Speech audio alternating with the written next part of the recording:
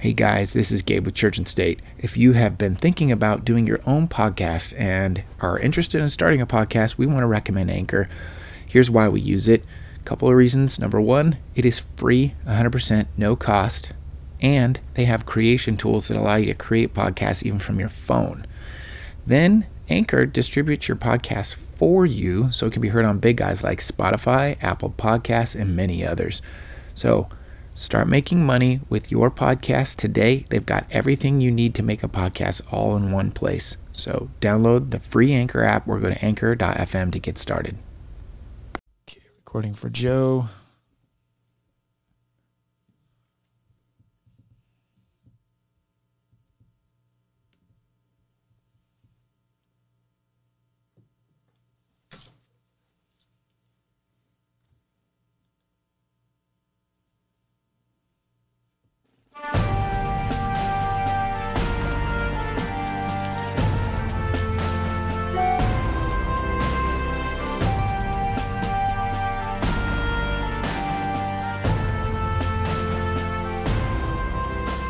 If my people, which are called by my name, shall humble themselves and pray, and seek my face, and turn from their wicked ways, then will I hear from heaven, and will forgive their sin, and will heal their land.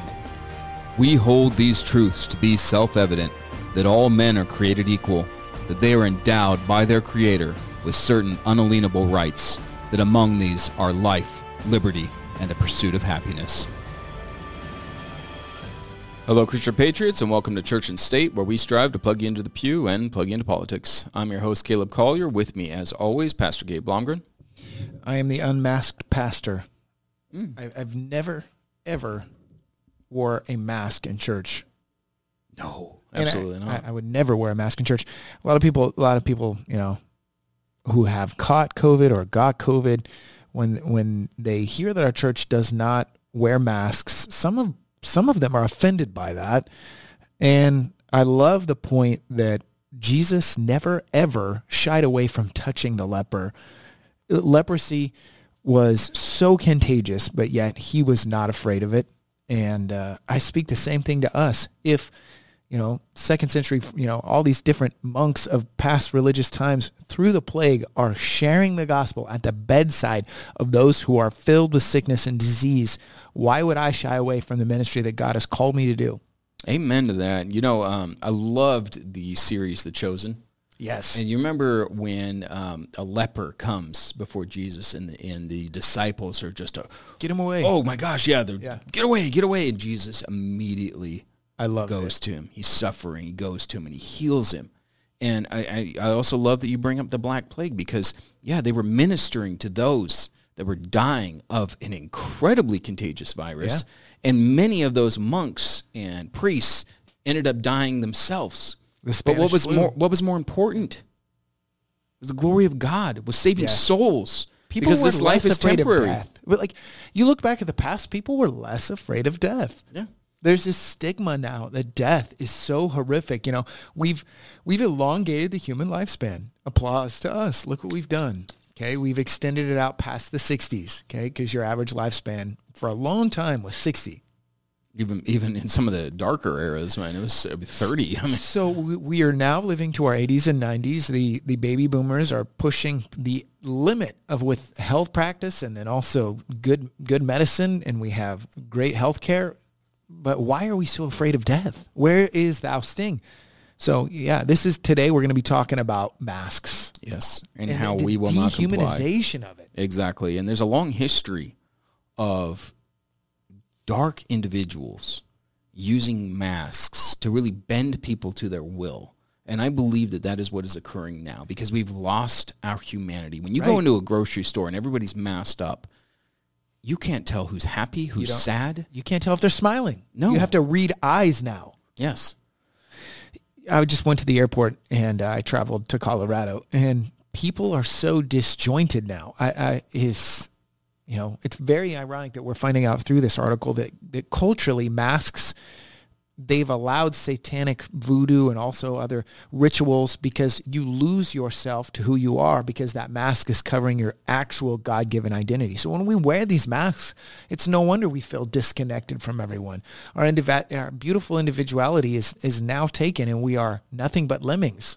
Absolutely. So let's get into this story of slavery and dehumanization. And we're going to tell a rather gruesome story. So I will say that for younger audiences, this story might be hard for them to listen to, but it's one that is very important for our audience to hear. Now, this is coming from the New American Magazine. It's a full-length article, but we're going to be telling the story of a beautiful slave woman by the name of Anastasia. So let's get into this, Gabe. Anastasia trembled in fear and backed farther into the corner of the dark, sweltering room. The monster had come again for her and approached slowly and menacingly. His eyes gleamed with lurid desire, and as beads of sweat ran down his dust-streaked face, he mouthed sounds in the alien language he spoke. Each guttural syllable from the monster pierced her heart and soul with terror. And I just have to say the reason why it is a foreign language. This is the story of a slave. She's been literally brought on a slaver ship. She doesn't understand the language that they're speaking. So wiry and strong, the sweaty, dirty man's hands gasped Anastasia and forced her to him. She shrunk from his gasp and cried, her blue eyes shedding tears of terror and outrage that flowed like rivers down the dark skin of her regal cheeks. Once she was a princess, famed in her distant home as much for her wisdom and kindness as for her beauty. Now she was sunk to a mere object whose physical presence and spirit alike were nothing more than prey for the demon-drunk slavers of Brazil. Her beauty was not merely physical. She glowed with the inner beauty of grace and intelligence and confidence, and she was targeted by evil precisely for these qualities. The squalid creatures who first captured her, enslaved her, and finally delivered her to the distant shores of faraway Brazil sought to quench their demon thirst on the oppression of her goodness and her beauty. To satisfy their own evil, disfiguring bloodlust, they sought to conquer and consume her essence. And so it was that the slaver grasped her and forced himself on her once again. But frightened unto death itself and powerless, Anastasia in her heart could never give into the violent advances of her captors. Small and weak though she might be in bodily form, her spirit was as a mighty warrior, and by the grace of God she would never give in, never in terror give up, no matter the circumstance, no matter the consequence. As the monster forced his lips to hers, she spat at him and screamed a blood-curdling battle cry while she writhed under his grasp with all her might. Her legs kicked with all the force she could muster, and her knee, brought up with the force of all her straining sinews, found a target in the monster's abdomen. A gasp of air burst from his lungs as her spittle dripped in rivulets from his disgusting beard. That was the last thing she saw and remembered before the monster's bony fist collided with her temple and her consciousness drowned in an infamy of nothingness. She awoke with her hands and feet bound behind her back and affixed to a splintered wooden post. A crowd had gathered around her, and though a few onlookers averted their gaze, brave and beautiful and unconquered, Anastasia saw a multitude with bloodlust in their eyes, shouting monstrous words and shaking their fists. It was as if a tide of demonic evil had submerged the entire world around her. Courageously, she held her head high and fixed her gaze on her monster. Step by step he approached with clinking cast iron and leather instruments of torture grasped in his fist. The monster smiled his lurid smile, revealing 3 remaining yellow and rotting teeth protruding at tilted angles from his skull.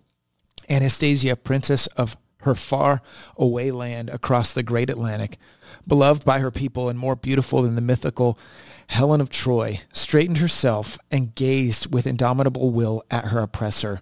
Under her smooth, dark skin, her lithe muscles strained against her bonds. She made no sound, but the intensity of her gaze let the assembled pack of onlookers know she would never be conquered.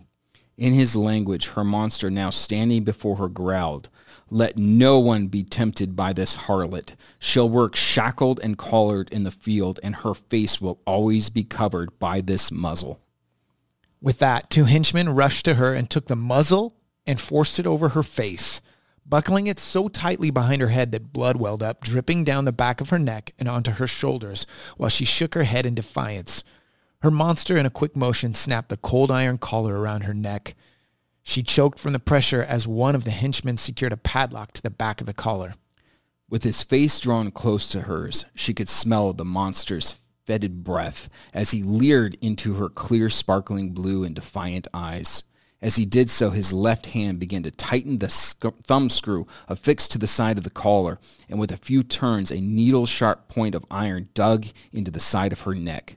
More blood flowed as agony shot through her like a lightning bolt.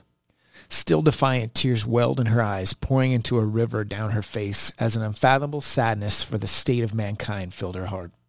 Now this story, it is embellished, but it is a true story of a woman, a princess in her native African country who was captured by slave traders and was ultimately brought to Brazil, where because she had the spirit of freedom in her core being, where she would not submit to her captors, she was indeed masked. She was forced to wear a mask because it would conquer her spirit, or so the slave traders and her captors believed. Yeah, her name was Escreve Anastasia. She is this story brought to life through multiple versions of the story that were entirely preserved by oral tradition. So you will hear this story kept alive through story after story that was brought and handed down. So yes, it has been embellished, but also this is very real. We have pictures, and we'll be showing pictures of the horrific torture tools that were used to keep people subjugated into a docile type muzzled lifestyle where they could not fight back. And as you read in this article, Caleb, a lot of these were not only combining torture, but they were permanently affixed to their spines. They were permanently affixed to their bodies, to where eating, drinking was very, very difficult. So this was not the type of isolation that was temporary. This is an object that they literally kept on them, locked to them, affixed to them. And comparing that to what we are currently going through as a world, where you see people that are so afraid, that their will has been bent to the motives of these elitist masters who themselves won't wear masks. Case in point, John Kerry, who was just photographed not wearing a mask on an airplane. And yet if the common people attempted to do something like that, they would immediately be removed. Yeah. And one of the things that the left likes to do is they like to force upon us that as we don't wear masks, it's interesting that people of color and people in the nursing industry are going to be affected by this. But what we're doing inherently by not wearing a mask is racist. What we're doing is pointing a light back onto the history. The true history of mask wearing comes from subjugation, very, very ancient practice. And we'll see links to the occult as well, where to isolate the individual is a very, very important psychological thing that oppressors do. Yeah, there's a long history of this torture and dehumanization by the slave traders who would use masks. There's a case in here where an individual actually describes, a former slave that was actually able to buy his freedom, that actually describes what he saw. And he was in Virginia, and he was summoned to the home of a plantation owner who had become ill, and it was his job to fan this individual while he was in an attempt to keep him cool as he's fighting this virus or whatever it was that was elevating his body temperature. But when he came into the room, he saw a woman who was a black slave who was the cook, but affixed to her was this iron machine that was actually padlocked to her mouth so that she could not eat nor drink. And he was astonished by what he saw here. Now, the story doesn't go into what this woman did to where she was forced into this mask, but obviously it was meant to dehumanize her and to show that she was owned, that she had no control over any aspect of her life, that she would actually be forced to beg to be able to eat or to drink, to just have this mask removed for a moment She could parch her tongue. One of the traditions, it says here in the article, looking at this, it says mask traditions. Masks are used to transform a person's identity up to and including full dehumanization. It is attested by mask usage traditions from around the world. So this, like we're saying, this is not a new practice. We find it relevant to what is going on today. I do not think that we are groping or looking wildly into some type of conspiracy by addressing this. This is a reality. Masks are used to take away the person's identity. By choice even sometimes, because somebody wants to hide, but also by force. You think about it, Gabe. Going back, and I despise the holiday of Halloween. But when you don these masks, you become someone else. Throughout history, you see this where individuals, whether it be for a political revolution or for the theater, when you don a mask, you become someone else. And if you are forced to wear this mask for an extended time, you can quickly lose your identity. Who you are to your core being can be lost. And it can be, in some ways, like in political revolution, where you're, right, it can be a good thing. Or in theater, it can be entertaining. But when you're looking at something like this, it is obviously a very negative trait here to be forced to be wearing a mask. To be forced infers some type of ritualism as well. Listen to this. This is from a Sioux tradition describing the significance of face painting, because I also have been all over the country, also seen Hopi masks. The Hopi people were very obsessed with masks. It says, describing the significance of face painting, Black Elk relates, by being painted, this is an Indian, he's saying, the people have been changed. They have undergone a new birth, and with this, they have new responsibilities, new obligations, and new relationship. Listen to this, Caleb. This transformation is so sacred that it must be undergone in darkness. It must be hidden from the view of the people. But when the curtain is taken aside, they come forth pure, free from ignorance, and now have forgotten all troubles of the past. And the elitists understand the ability to use masks for social control. The article actually goes on to say the relationship of masks to social control, informed and motivated by fear, is alive and well today. As in far-flung traditions that use masks as a key part of initiation rites meant to transform a person from one being into a new and presumably better being, modern mask usage meant to thwart a virus also provides a means of initiating social control and allow the initiated to signal their belonging to the initiated group. And think about that as you stroll through a grocery store and you're the only one not wearing a mask. What is the reaction from your fellow shoppers? Are you greeted with happiness, with joy to see you? No. You are a pariah, an outcast. Let me give you a couple of images. Those of you who are watching online, you may be familiar with the movie Eyes Wide Shut. This movie, in a lot of ways, opened up what was going on in these secret society meetings, and it was probably the reason why the director died very soon after the releasing of the movie. And there's 20 minutes of the film. His daughter's been on record saying that. There's 20 minutes that have never been released to the public. So a brilliant director, dead, but he had a scene where the elite were masked up.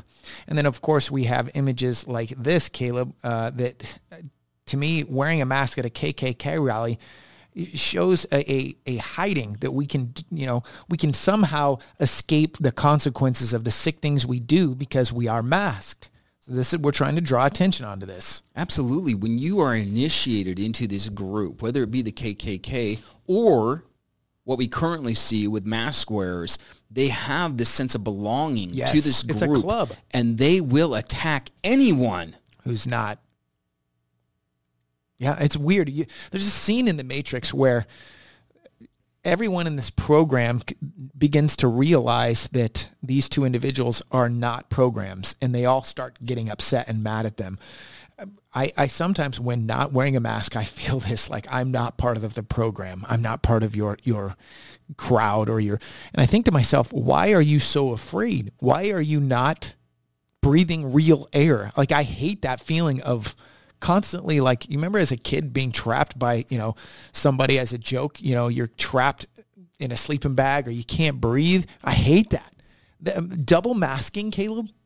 Like, I know healthcare workers who work with the elderly, double masking, and their blood levels they've been testing are beneath the safe level. So they're trying to make decisions, administer fentanyl, administer drugs to these poor elderly patients, and they are probably not making the best decisions. How is that safe? It is not. Now, Gabe, you already brought up some of the occult practices, but I want to make sure that we go into this a little bit more because there is a dark element to this forced mask wearing that we see in society today that most people just bypass, and that is that element of the occultism. Now, the article says the rites of initiation in occult practices are intended to transform a person from a previous state to a new state.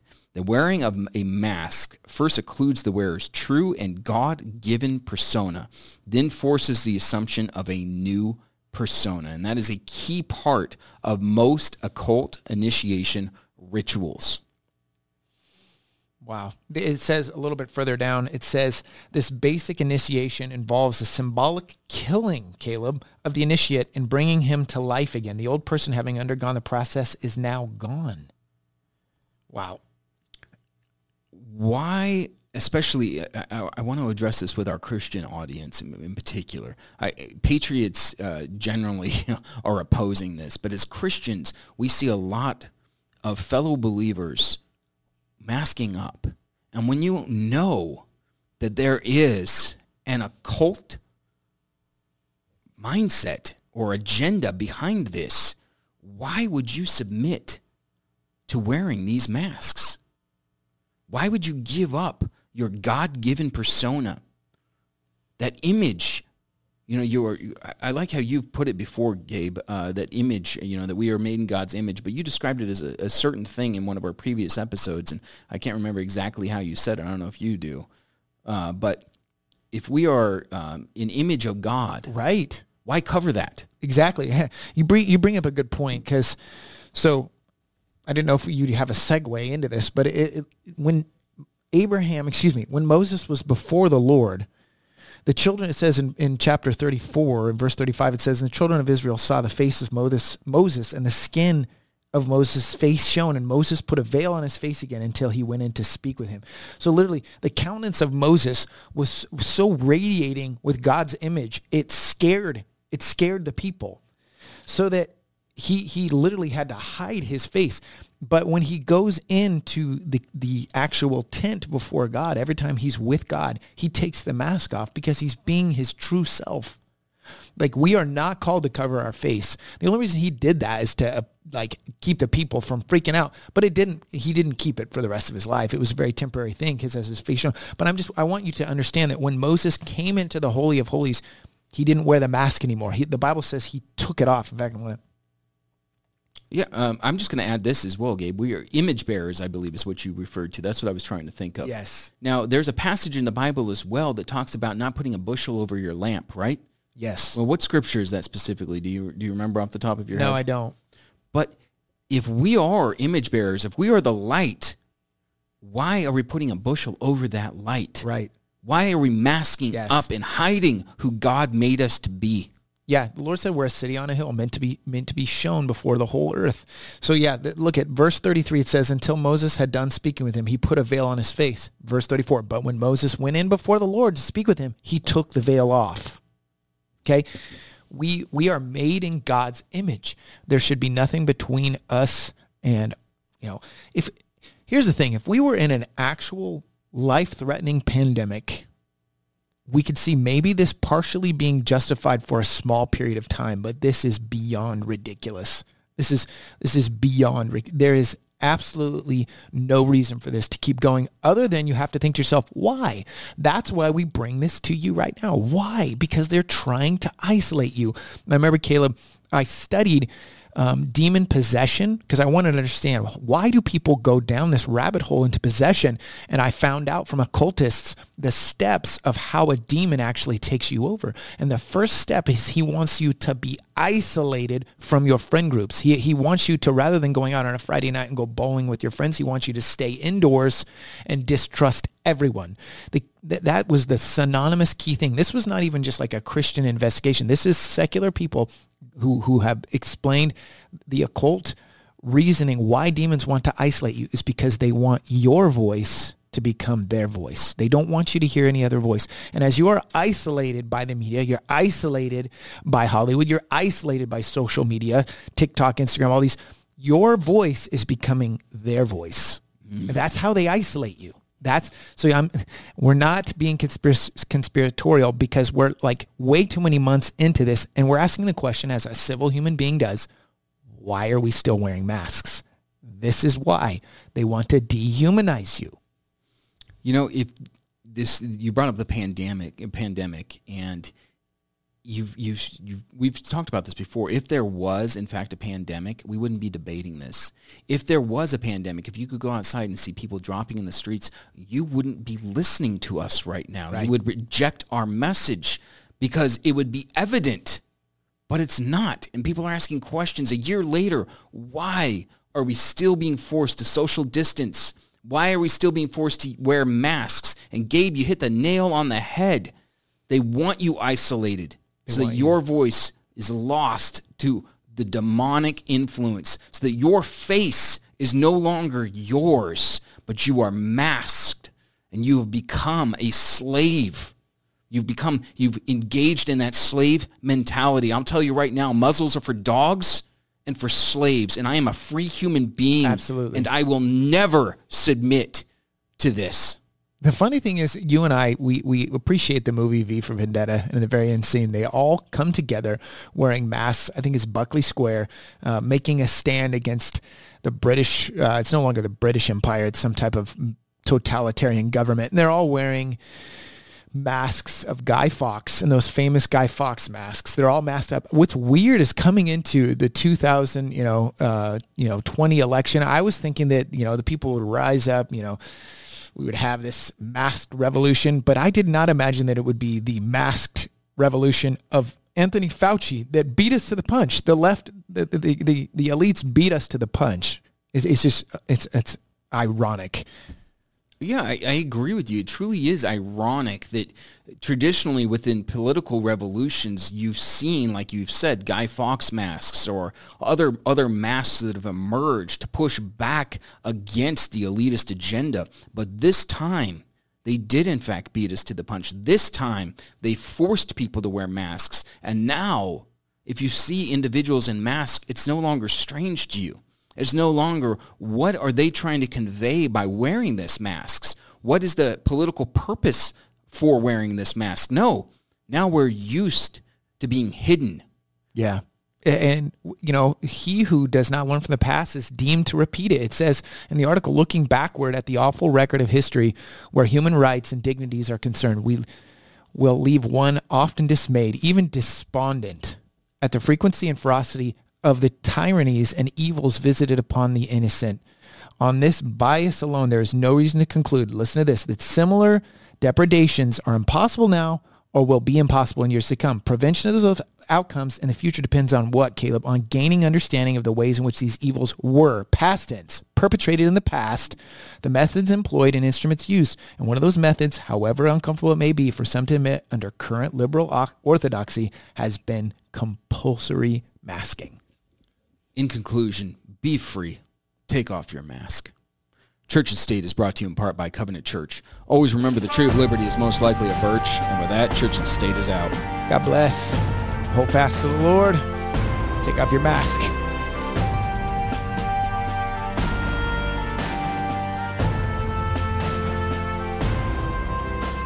If my people, which are called by my name, shall humble themselves and pray, and seek my face, and turn from their wicked ways, then will I hear from heaven, and will forgive their sin, and will heal their land. We hold these truths to be